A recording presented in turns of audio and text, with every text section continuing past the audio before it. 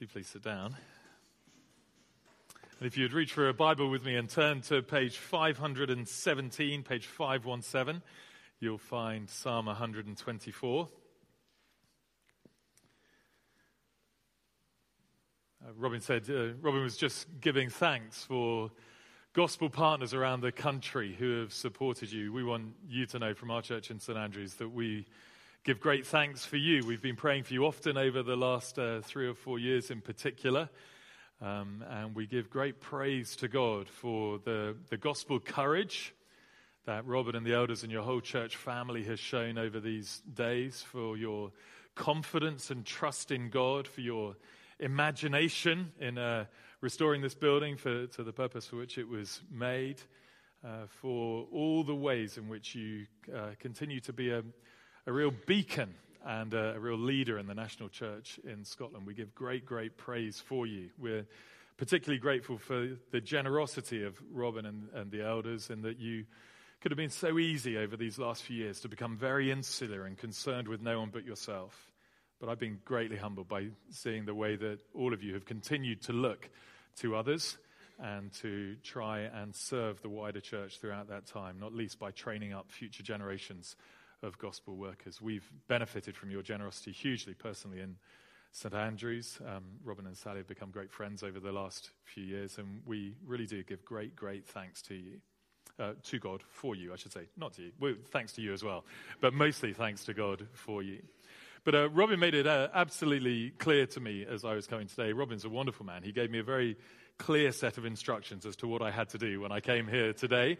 And he said that although it's great to be thanking God for the building, and although it's great to be thanking God for the generosity of so many who have contributed not just money but time and significant labors to getting to this opening weekend, that what we needed to do was to lift our eyes above the building and to lift our eyes above people, and to make sure that we were giving thanks to God for the Lord Jesus Christ himself.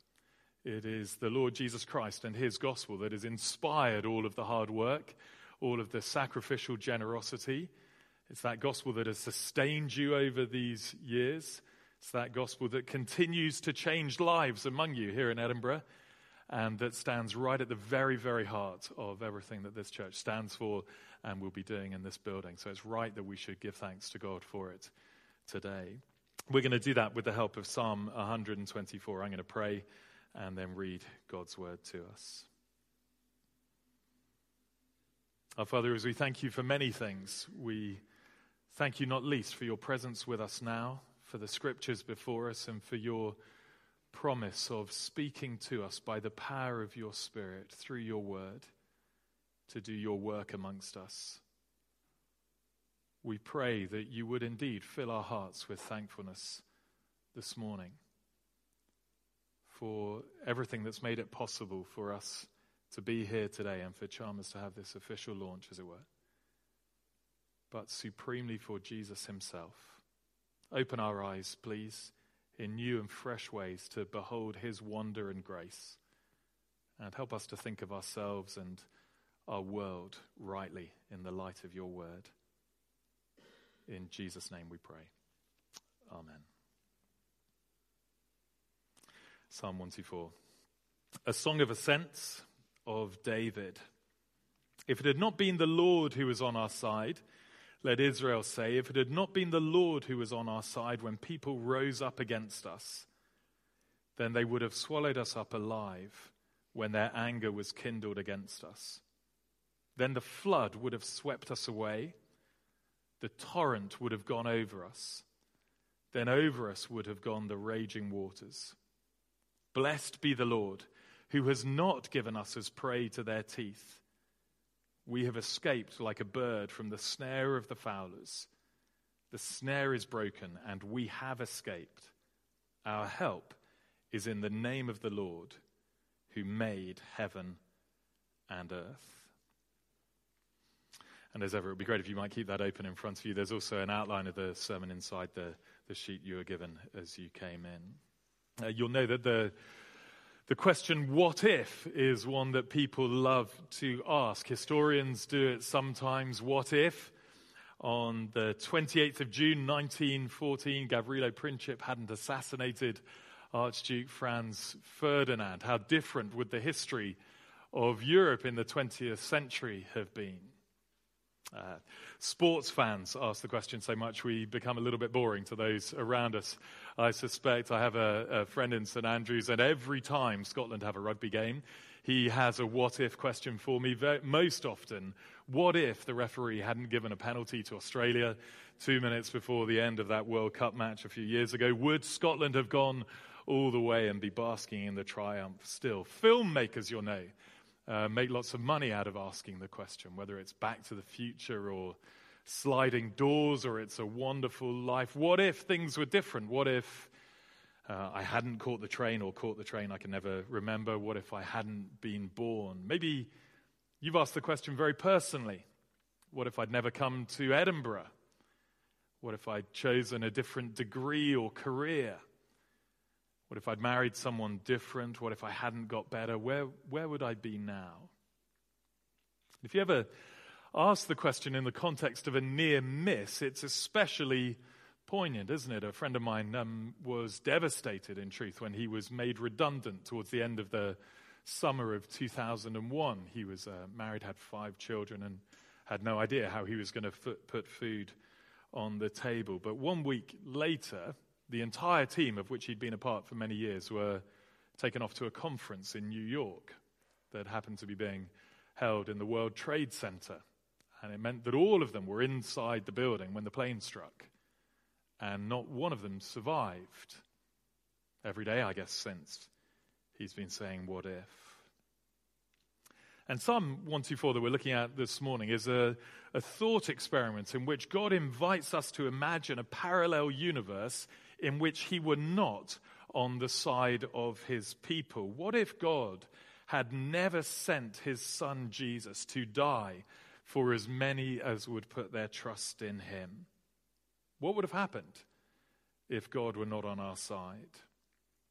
And if we glance at verse 6, we'll see the psalmist's aim in raising the question. He wants us to imagine a past without God so that we will be inspired to give praise to God for all that he has in fact done for his people.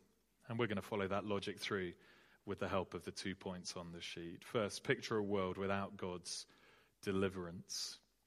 And as you glance your eye over verses 1 to 5, you'll see that it's made up of 2 if nots in verses 1 and 2, and then 4 would haves in verses 3 to 5. And you'll see too that although it's a psalm that was written by King David in the heading there, it's not a solo. No sooner has he begun singing than he invites the rest of God's people to join with him in his reflections. If it hadn't been the Lord, he said, who was on our side, let all Israel now say, if it hadn't been the Lord who was on our side when people rose up against us.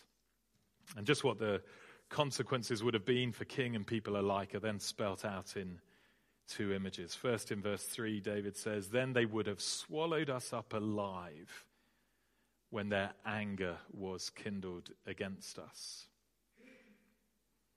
There are plenty of real-life examples from David's own time that he could have been thinking of as he put pen to paper on this psalm. It could have been that he was thinking of the time when he stood in front of Goliath.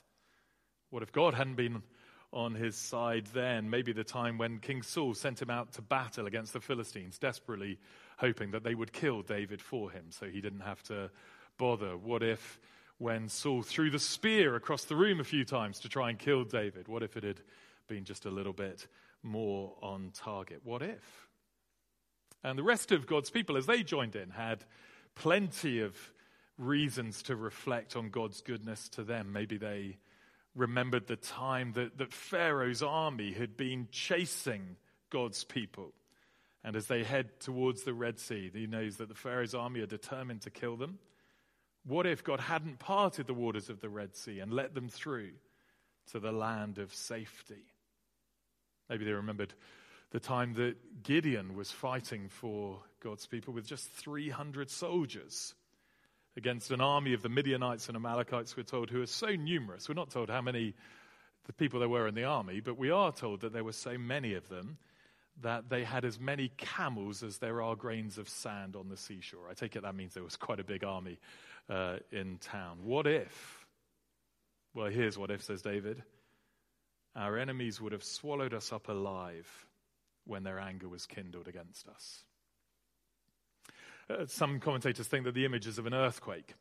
You'll have seen pictures on TV at some point or another of when an earthquake struck and a road's been split in two, leaving a great big chasm. And there were a couple of instances back in the book of Numbers when the Lord literally opened up the ground and swallowed people alive. It could be that's the image. I think more likely David has in mind a powerful beast who wants to devour its helpless prey for dinner. If you were to have an image from the film Jaws swimming around in your mind about now, I'm not trying to put you off going to the picnic at Gullen. I'm sure it will be great in the water there and all very safe. But if you had that image, you know that the shark is coming. You know you can't get to safety. Your legs are dangling under the water, enticing him to come and get you. You know you're powerless to defend yourself. Well, that's what it would have been like, says David, says Israel. We would have been swallowed alive if God hadn't saved us. The next three would-haves are all different takes on the same image. The flood would have swept us away in verse 4. The torrent would have gone over us. Then over us would have gone the raging waters.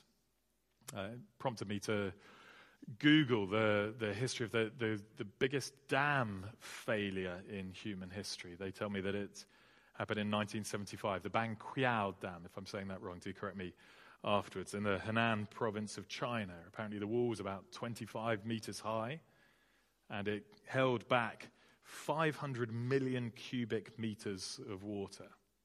That was a big typhoon, Nina, record rainfall. Then on August the 7th, 1975, the dam burst.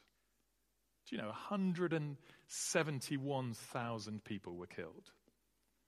Another 11 million people were left homeless. And David takes that kind of real life example and says, let's face facts, that would have been us. Not that it could have been us, maybe possibly, but that it would have been us certainly, definitely. We would have been engulfed. We would have been swept away by our enemies if it hadn't been for our God.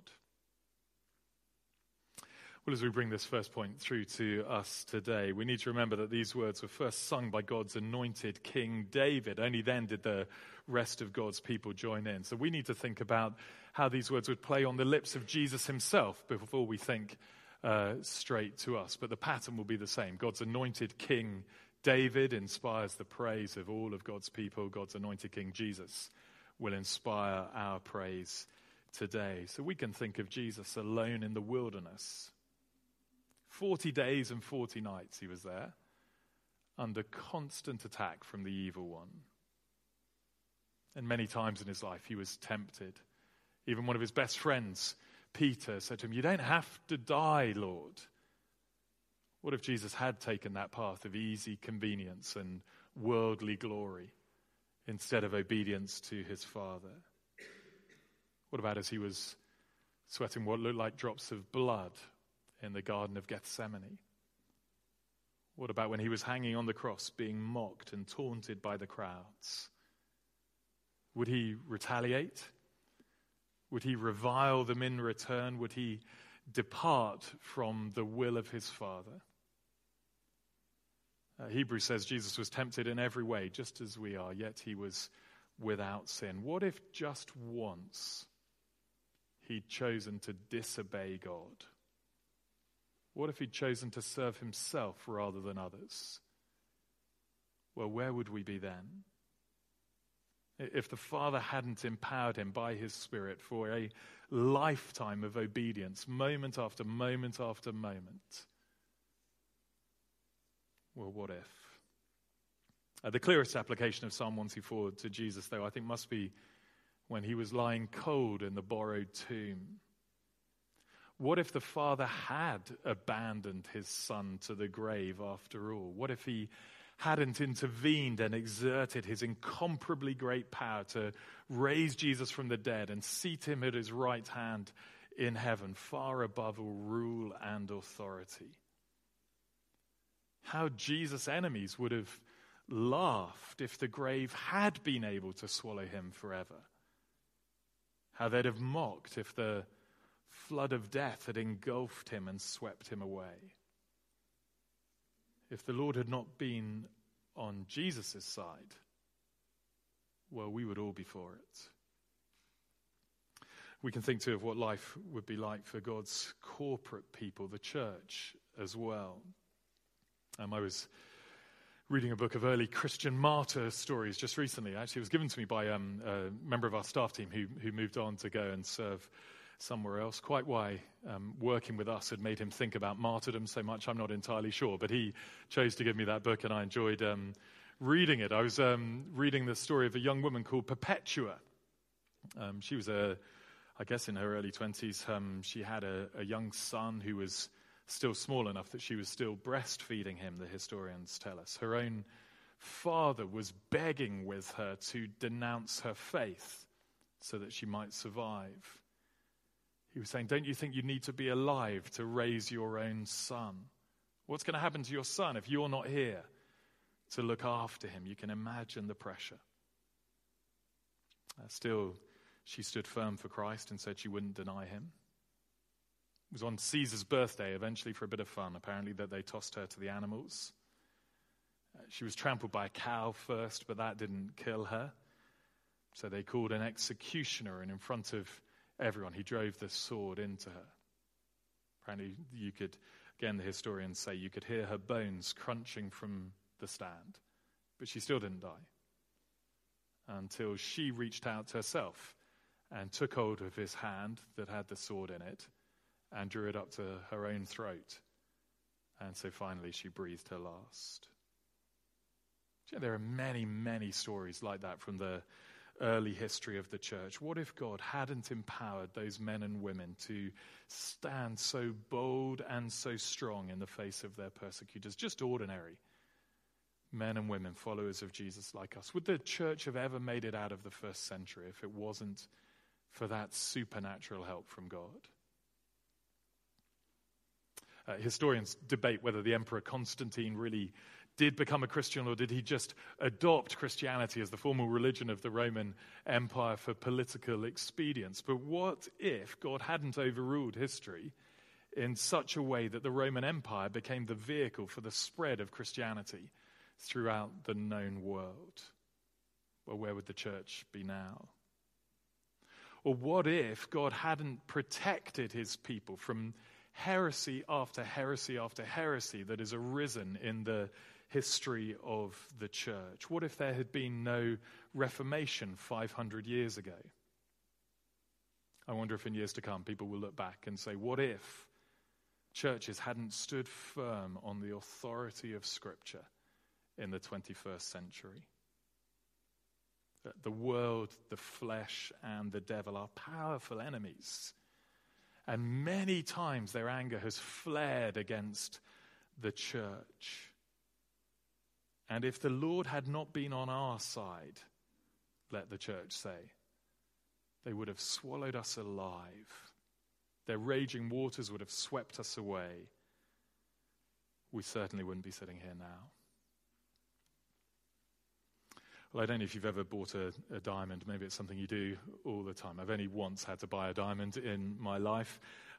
You could be able to guess why. If they're displaying a diamond to you, you will know they don't set it on a white and sparkly background, because that would detract from the beauty and the brightness, the tingling, whatever it does, the glimmering, the shimmering of the diamond itself. I'm an expert on these things, you can tell. What they do is they set it against a piece of black cloth, so that set against that darkness you can see the jewel in all of its beauty.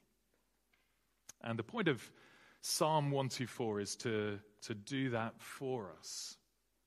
It tells us to picture a past without God, not as an end in itself, but so that as we realize just how dark and hopeless our world would be if God were not on the side of his people, well, so we will be provoked to a new and deeper praise of God for all of his kindnesses and benefits to us in Jesus Christ. And that leads us to our second point. Praise be to the Lord for his deliverance. Let's read from verse 6. Blessed be the Lord, or praise be to the Lord, who has not given us as prey to their teeth. We have escaped like a bird from the snare of the fowlers. The snare is broken, and we have escaped. Our help is in the name of the Lord, who made heaven and earth.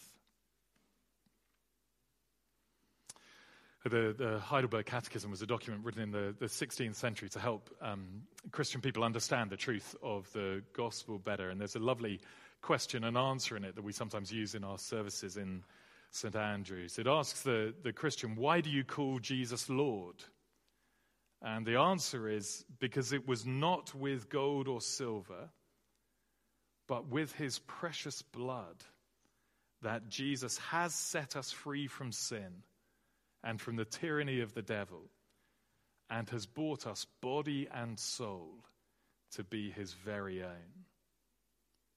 And here David says, praise be to the covenant, the promise-keeping Lord, because the what if never happened. He didn't let us be destroyed by our enemies, but wonderfully was and is on our side. And once again, David uses two striking images to color in his points. And we begin again in the world of the nature documentary. And David Attenborough's been doing his thing in the background. The music is getting dramatic. And here is the powerful predator with his prey in his sights. And if it's not too graphic, just before lunch, he is longing, isn't he, to clasp his jaw around the throat of the poor beast in front of it to squeeze the very life out of it.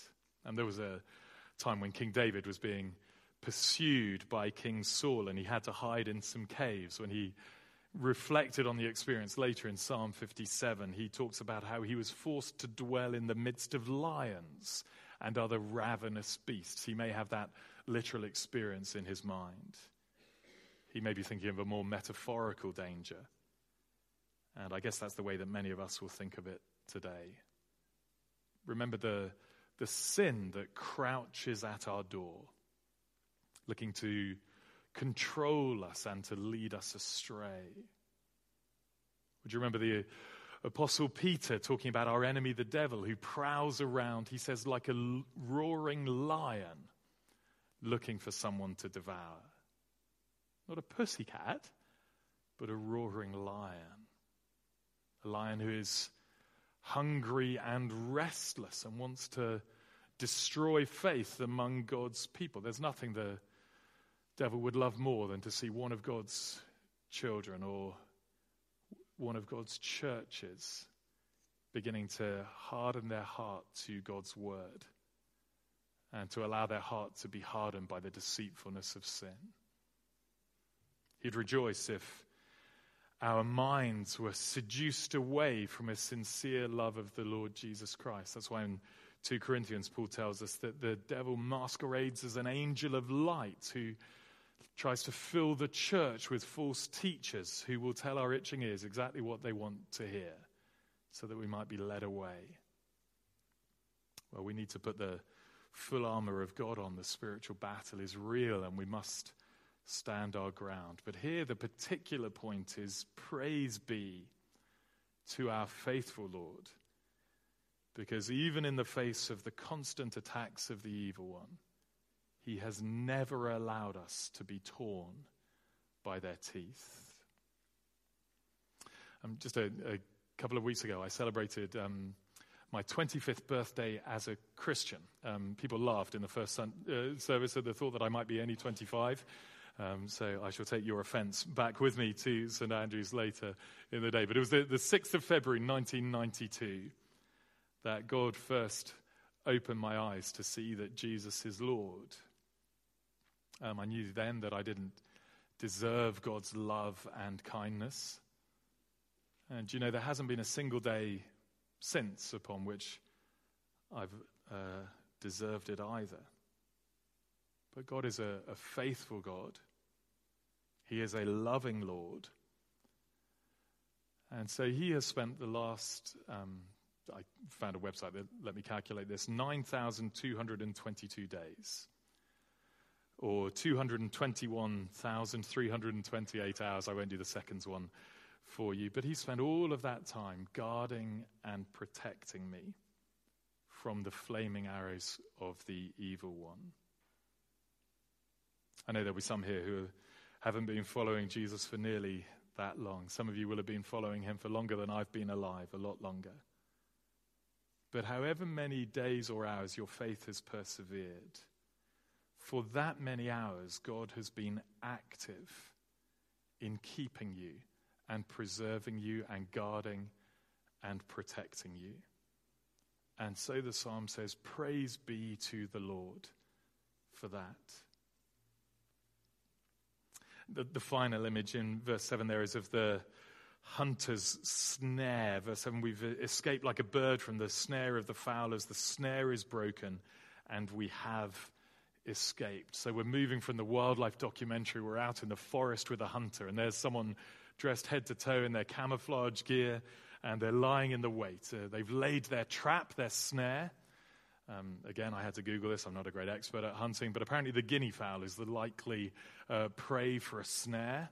So now we can picture this poor little guinea flower pecking away happily in the woods, wandering about. I don't know what they peck, but he was happily pecking away in the woods, completely oblivious to the fact that if he takes a single step to the left, the trap will snap shut and crush his legs.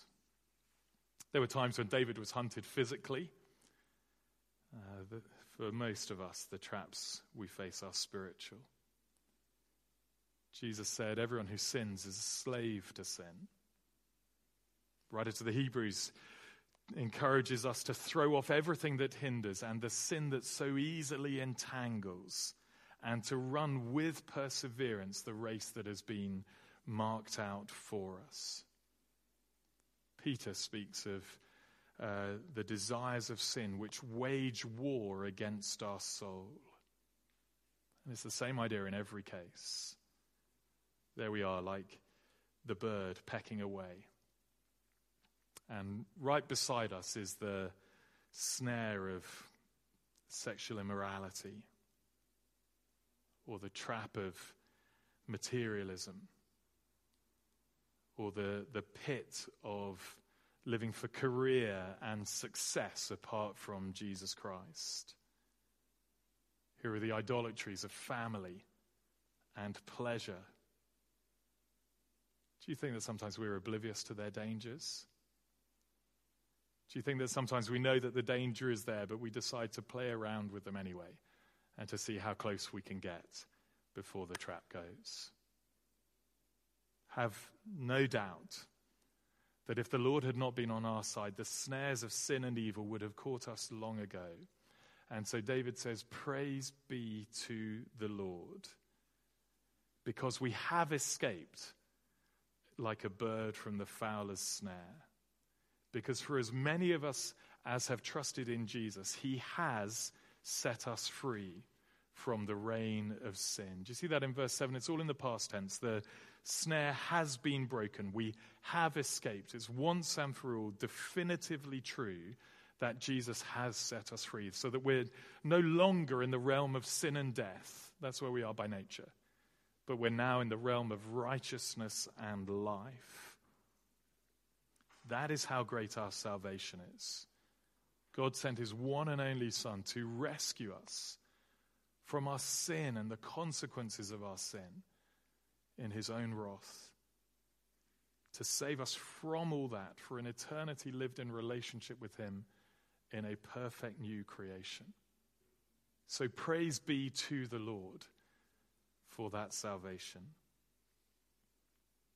There are many applications of that truth. The key one here this morning is praise and renewed, fresh confidence in the Lord.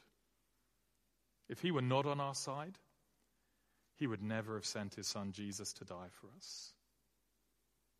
That means that not one of us would be a Christian. It means that we would have no hope of forgiveness. It means we would have no answer to death. We would have no true home that awaits us in the heavenly Jerusalem at the end of this earthly pilgrimage. And so, blessed be, praise be to the Lord, because our help is in the name of the Lord, the maker of heaven and earth. I'm told that verse 8 there in the Bibles is John Calvin's favorite verse in the whole Bible. As I reflected on coming, I am sure that you can relate to it here at Chalmers. There is so much that you've been through as a church over the last few years.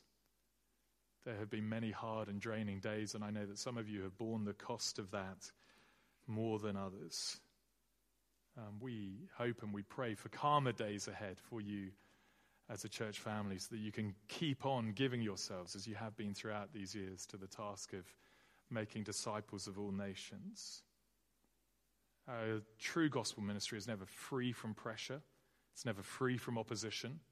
So that we pray for calmer days. We know there will be different and many struggles ahead. But it strikes me that you've proven the truth of verse 8 in your church history over and over again. Whatever challenges you've been through, whatever challenges await in the future, you can rejoice with confidence that the Lord your God is a gloriously sufficient helper, for he is the maker of heaven and earth. If our help was in any lesser being, we would have cause for doubt.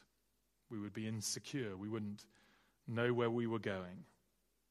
But because our help comes from the one who not just made the whole earth, but maintains the whole earth and manages it in the minutiae, moment by moment, because our help comes from one who has already pledged himself to us and sent his son to die that we might be pardoned for our sins, and one who has promised to help us and to protect us and to preserve us all the way to the new creation. Because our help is in the maker of heaven and earth, the covenant God who is on our side, we have hope and we have confidence for the future. Let me end with a couple of final words, maybe one to those here this morning who are Christians. I wonder, do you ever feel cold in your praise of God? We all have days like that. Sometimes it's whole seasons of life. Sometimes the trials of life sweep over us so much that we can barely lift our eyes and remember to say thank you to God. Sometimes we go through periods of time when we are worshiping God with our lips, Sunday by Sunday, but not with our hearts. I want to encourage you to stop this week and conduct a little thought experiment. What if the Lord had not been on your side? Picture a past without him, personally and as a church, and it will be sure to provoke new and fresh praise of him. That's the logic of Psalm 124. But a very final word to anyone here this morning, and I'm sure there are some who wouldn't call yourself a follower of the Lord Jesus yet. Because you'll have twigged by now, I guess, that for you, Psalm 124 isn't a thought experiment.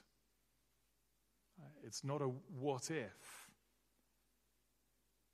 The striking language of the psalm is rather an expression of reality. It's a you will be. There is a day when each of us will have to stand before God to give an account for our life. And as things stand, if we don't put our trust in Jesus, if we don't receive the rescue that God offers to us in him, well, on that day we will be swallowed, engulfed, and swept away in death and in his judgment. I hope you know, though, that the glorious news of Christianity is that it doesn't need to be that way.